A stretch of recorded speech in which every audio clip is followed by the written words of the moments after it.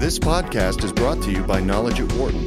For more information, please visit knowledge.wharton.upenn.edu. From the campus of the University of Pennsylvania Wharton School, this is Knowledge at Wharton on Business Radio. Here's your host, Dan Loney. A few months ago, we talked about the various troubles within Brazil's economy. Some of those issues were due to the corruption within the government. But now the country's credit rating has been listed as junk, and that presents a whole other list of problems that President Dilma Rousseff must deal with. To take a look at what has continued to go wrong with Brazil, we're joined by our friend Felipe Monteiro, who is an assistant professor of strategy at INSEAD. He is also a senior fellow here at the Wharton School at the Mack Institute. Felipe, great to catch up with you again. Thanks for coming on. Always a pleasure to be in the show, Dan. Thank you. The question I saw in an article that was in The Economist, and it's popped up in other publications as well, is that why this didn't actually take place sooner, this kind of devaluing of what's going on in Brazil. So I think what should be clear is the timing may have been a surprise. So a lot of people were caught by surprise by how soon we had a downgrade, but it was not an accident. It was not something that people couldn't see it coming. So I think what we are faced now is a situation that a lot of us would predict could have happened, and it just happened earlier. And a lot of this, as we said at the top, this has been a trend that's been going on with the nation of Brazil for quite some time. The corruption probe has really kind of led us to this path, right? So I think the corruption only aggravated the situation, the political situation. So I think the reason for the downgrade is mostly because Brazil is running a difficult fiscal situation. And I think the reason what has to be done hasn't been done yet is really you have a lot of political issues to approve. The tough measures that need to be approved if Brazil can be back on track when we talk about its fiscal responsibility. So this junk rating that they have been tagged with late last week, what does that actually do to Brazil in terms of their day-to-day operations in trying to build up this economy right now? So I think the first thing is a big warning, right? So it is one thing, it is a threat. The other thing is now is reality. So Brazil, the debt has been downgraded. So I think it's really a big red flag that people prior, they might have expected it coming. Now it's reality. So I think it is a very strong, and that brings a very strong sense of urgency. At the same time, it is important that a lot of the consequences when we think about capital flows and investment really hasn't materialized yet because we had three credit rating agencies and just one downgraded. So for many institutional investors, as long as two still give Brazil, as long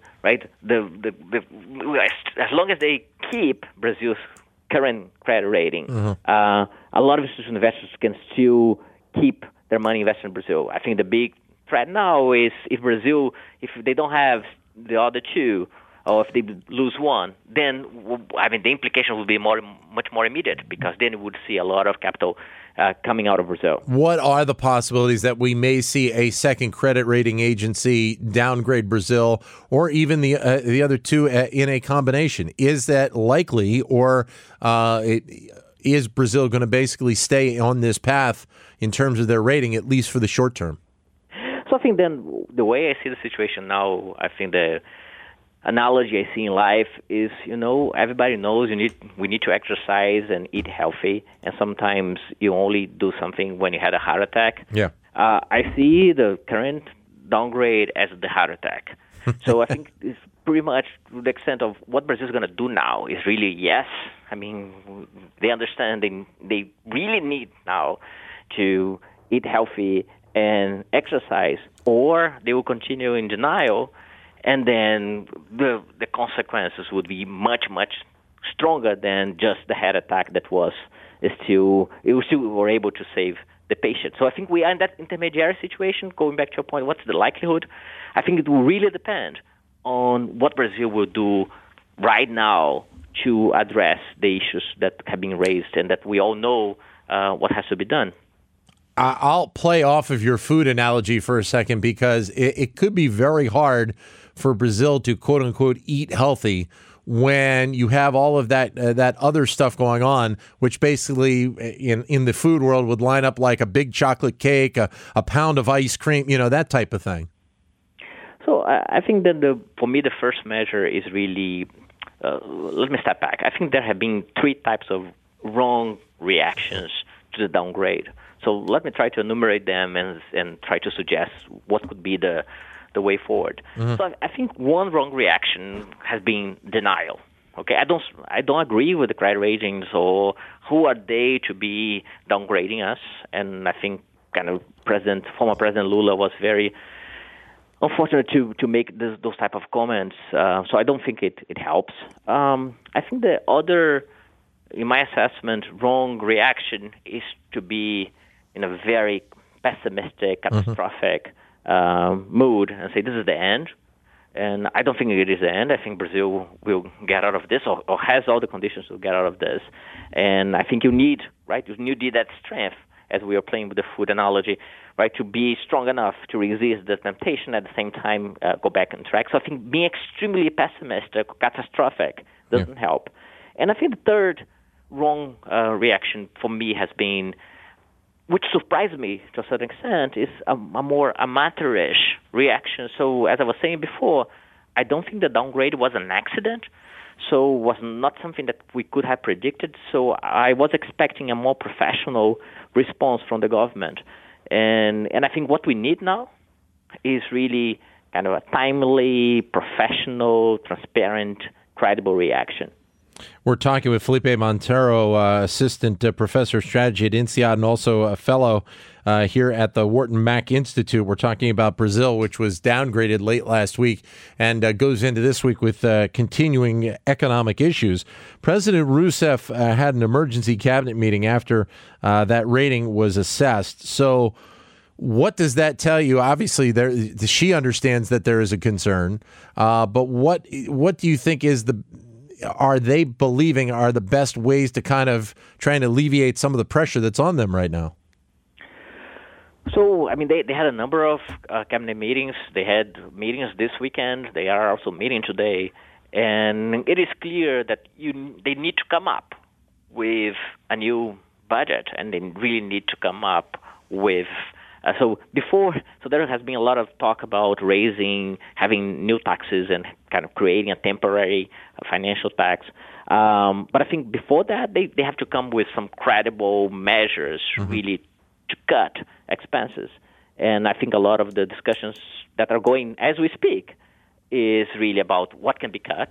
And obviously this government and the previous government had a strong commitment to a number of social programs, and to what extent they would be able to preserve those social programs in their entirety or not, in a moment that you really have to tighten the belts. We saw, obviously, a little while ago, the pressure that was on President Rousseff when the whole corruption scandal was going on. With this popping up, how much of an effect does it have on her security as the leader of that country, or are we still a ways away from that? So it certainly doesn't help, and I think she is in the middle of a perfect storm because she was already in the corruption storm before, and then this only aggravated the situation because the economic situation now is really bad, which may entail cuts in social programs and then entail even more unpopular measures for her at her base. And I don't see any good news coming on her way. So if we were to look ahead, right, it's either going to be to what extent she maintains a stable, kind of precarious situation, but it's stable, or things would really go and become even more difficult for her. But let me also highlight one point, Dan, that I think we discussed before in a previous show, which is a positive point on all the mess that's going on in Brazil now, is the institutions are working very well, right, even under those very tough circumstances. Sure. What do I mean by that? at any point, right? Even with all this corruption scandal and the president and very senior congressmen involved in all those corruption scandals, the democratic process have been operating in a very kind of good way, right? Mm-hmm. So the judiciary has been very free to pursue their mandates. The press has been very free to kind of really to show what is going on.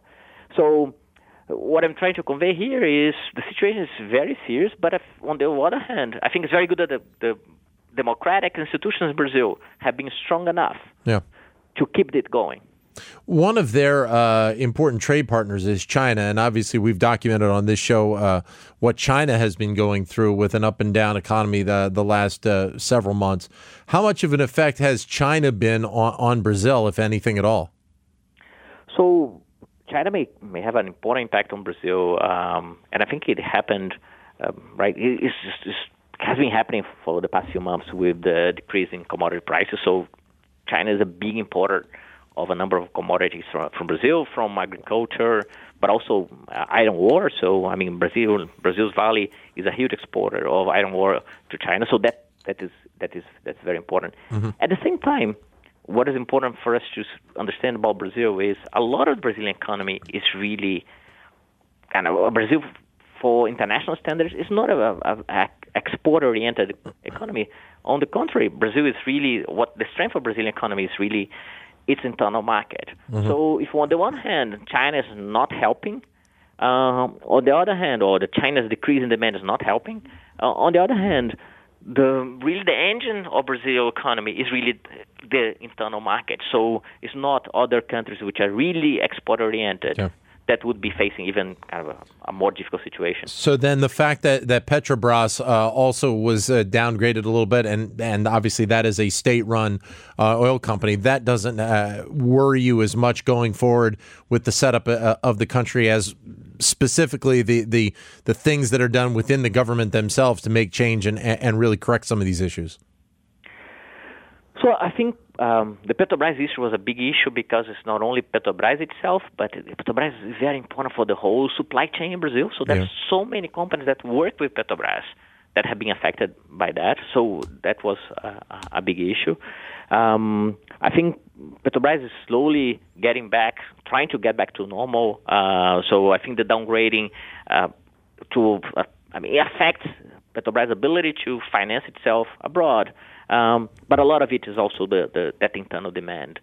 So I think what is important for us when we look at Brazil, I think, first of all, why it matters for your listeners and why it matters for the U.S. Mm-hmm. Brazil is a very large economy, right? So if we were talking about maybe Greece or Argentina or Venezuela, these are all important countries in the global economy, but not as big as Brazil. So Brazil has a huge impact on what's going on in the world because it's such a big market, a big economy. And I think it's a very kind of important ally for the U.S. So when you think about the BRICS, Brazil is a very important ally in terms of it is a country with kind of no enemies in the region, a very aligned with the West in many standards. So I think it's important also to kind of put Brazil in context in Latin America and the relationship with the U.S. But I think we should always look at the situation in Brazil in the sense it is inserted in this global network, in this global context. At the same time, it is such a big internal market that I think part of the solution should come by the ability of Brazil to put that engine back in motion and make the internal market to work again. Not only kind of how Brazil is exporting to China or other partners. We're talking with Felipe Montero of INSEAD, also a senior fellow at Wharton's Mack Institute. Your comments are welcome at 844-WHARTON, 844-942-7866. We're talking about the struggles of Brazil right now. It is interesting because I guess Brazil, a couple of publications have written, have lost about 900,000 jobs within their economy over this year. So in some respects, and not all, but in some respects, what is going on in Brazil is a little bit similar to what obviously the United States went through with the recession, maybe not as deep, but you're talking about a significant number of lost jobs within an economy and an economy trying to build back up. I totally agree with you, and I think the comparison with the U.S. with all the differences is an important one, because when we go back and talk about international trade, Brazil and the U.S. are very similar. So Brazil only exports and imports roughly 12% of its GDP. So it is an economy that the recovery will necessarily go through the ability to put the internal economy back in motion. And I think it is still, the employment situation is still not as worrisome as it can become, because Brazil was really working with very, very low unemployment rates. Yeah. But I think it's clear that if Brazil has any chance of getting out of the difficult situation it is now, it will be through kind of putting the internal economy and kind of reigniting internal growth. The other interesting thing is that, speaking tied off of labor, is a couple of statistics that the World Bank had put out. One, that the courts in Brazil had to deal with 3.8 million lawsuits, labor lawsuits of some kind. And this was back in 2013, but still, that's a trend that probably has carried over to some degree over the last couple of years. And then the number of hours that corporations are having to spend dealing with tax issues is seemingly very high as well. So, you talk about the World Bank, you have this report, right, doing business in different countries. Yeah. Doing business in Brazil is still very difficult. So all the bureaucracy, all the red tape, all the difficulties in firing and hiring. So you were saying, I'm based in France, and when you look up, all the labor laws we have in France, and France is also facing a lot of issues when you think about the labor market. Yeah. When you go to Brazil, it's a very similar situation. Actually, Brazil imported from France a while ago a number of those labor laws. And so the solution, and if we look forward and think about how we find solutions, the solutions will inevitably go through the ability to do some substantial reforms that must include kind of labor reforms, and making it easier to do business in the country. You cannot leave. I mean, you will always have productivity issues if it is so difficult for you to do business there. You mentioned about how the democratic process is kind of working its way through Brazil right now. There was obviously quite a bit of outrage by the citizens of Brazil when that corruption scandal was going on. But right now, how much influence do the citizens in Brazil have to affect the type of change we're talking about that's really needed to get this economy turned around? I mean, we're talking about a lot of things that have to change within the culture of the government. So we have seen a number of demonstrations in Brazil. We've seen them 2 years ago, last year, and this year. And I think the way they have been happening have been in waves. Right? So we don't see them every week or every weekend, but then kind of every 2-3 months. So I think at this point, nothing happened in terms of the mobilization, popular mobilization after the downgrade. But I'm sure that as things develop and as we see the government's reaction, depending on the government's reaction or inability to react, we may see again huge demonstrations in Brazil. So I think people are very, I think they are on standby. I also think, which is very important, I think the press has a very important role. If you read the Brazilian newspapers and magazines, you see, you have a lot of pressure from the press and a lot of transparency in terms of forcing the government to be more transparent about what is going on. Sure. And I think that will certainly mobilize people. So then what do you expect to see in the short term for Brazil? Obviously, knowing that, they have this junk rating that's, it's kind of a little bit of a noose around their neck. They can still obviously try and, get this turned around. But what do you expect to see in the short term? So what I expect is we'll have some reaction from the government, and that must be much more public and much more transparent. So in the next kind of days, we should have some formal announcement. What are the reactions? What are the budgetary cuts? How Brazil is going to avoid downgrades from the other credit rates. So we should see something very direct, very soon. And then you ask me what I expect versus what I hope. Yeah. I understand. What's going to happen? I understand those are two totally different things, probably. Absolutely, right? So what I hope in that reaction as I said before, that it would be really a credible reaction, professionally done.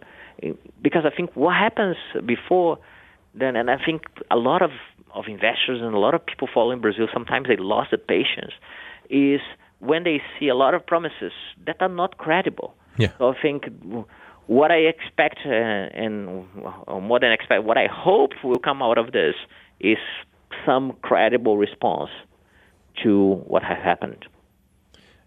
It is, I guess, Felipe, it's something that, do you feel that it's almost like let's actually see it happen first before you can really put your stake that this is going to continue? Because of, as you said, all of the little things that have happened with, the control and the mastery of a variety of different things at the local level is quite a bit different than what goes on at the major government level in Brazil. Yes, and maybe people were just hoping they would have more time. So as I said at the beginning, if you ask anyone following the Brazilian economy and with any experience in how those credit ratings agencies operate, I don't think you can say this is an accident. Say, wow, how that happened. I think the only surprise might have been the timing.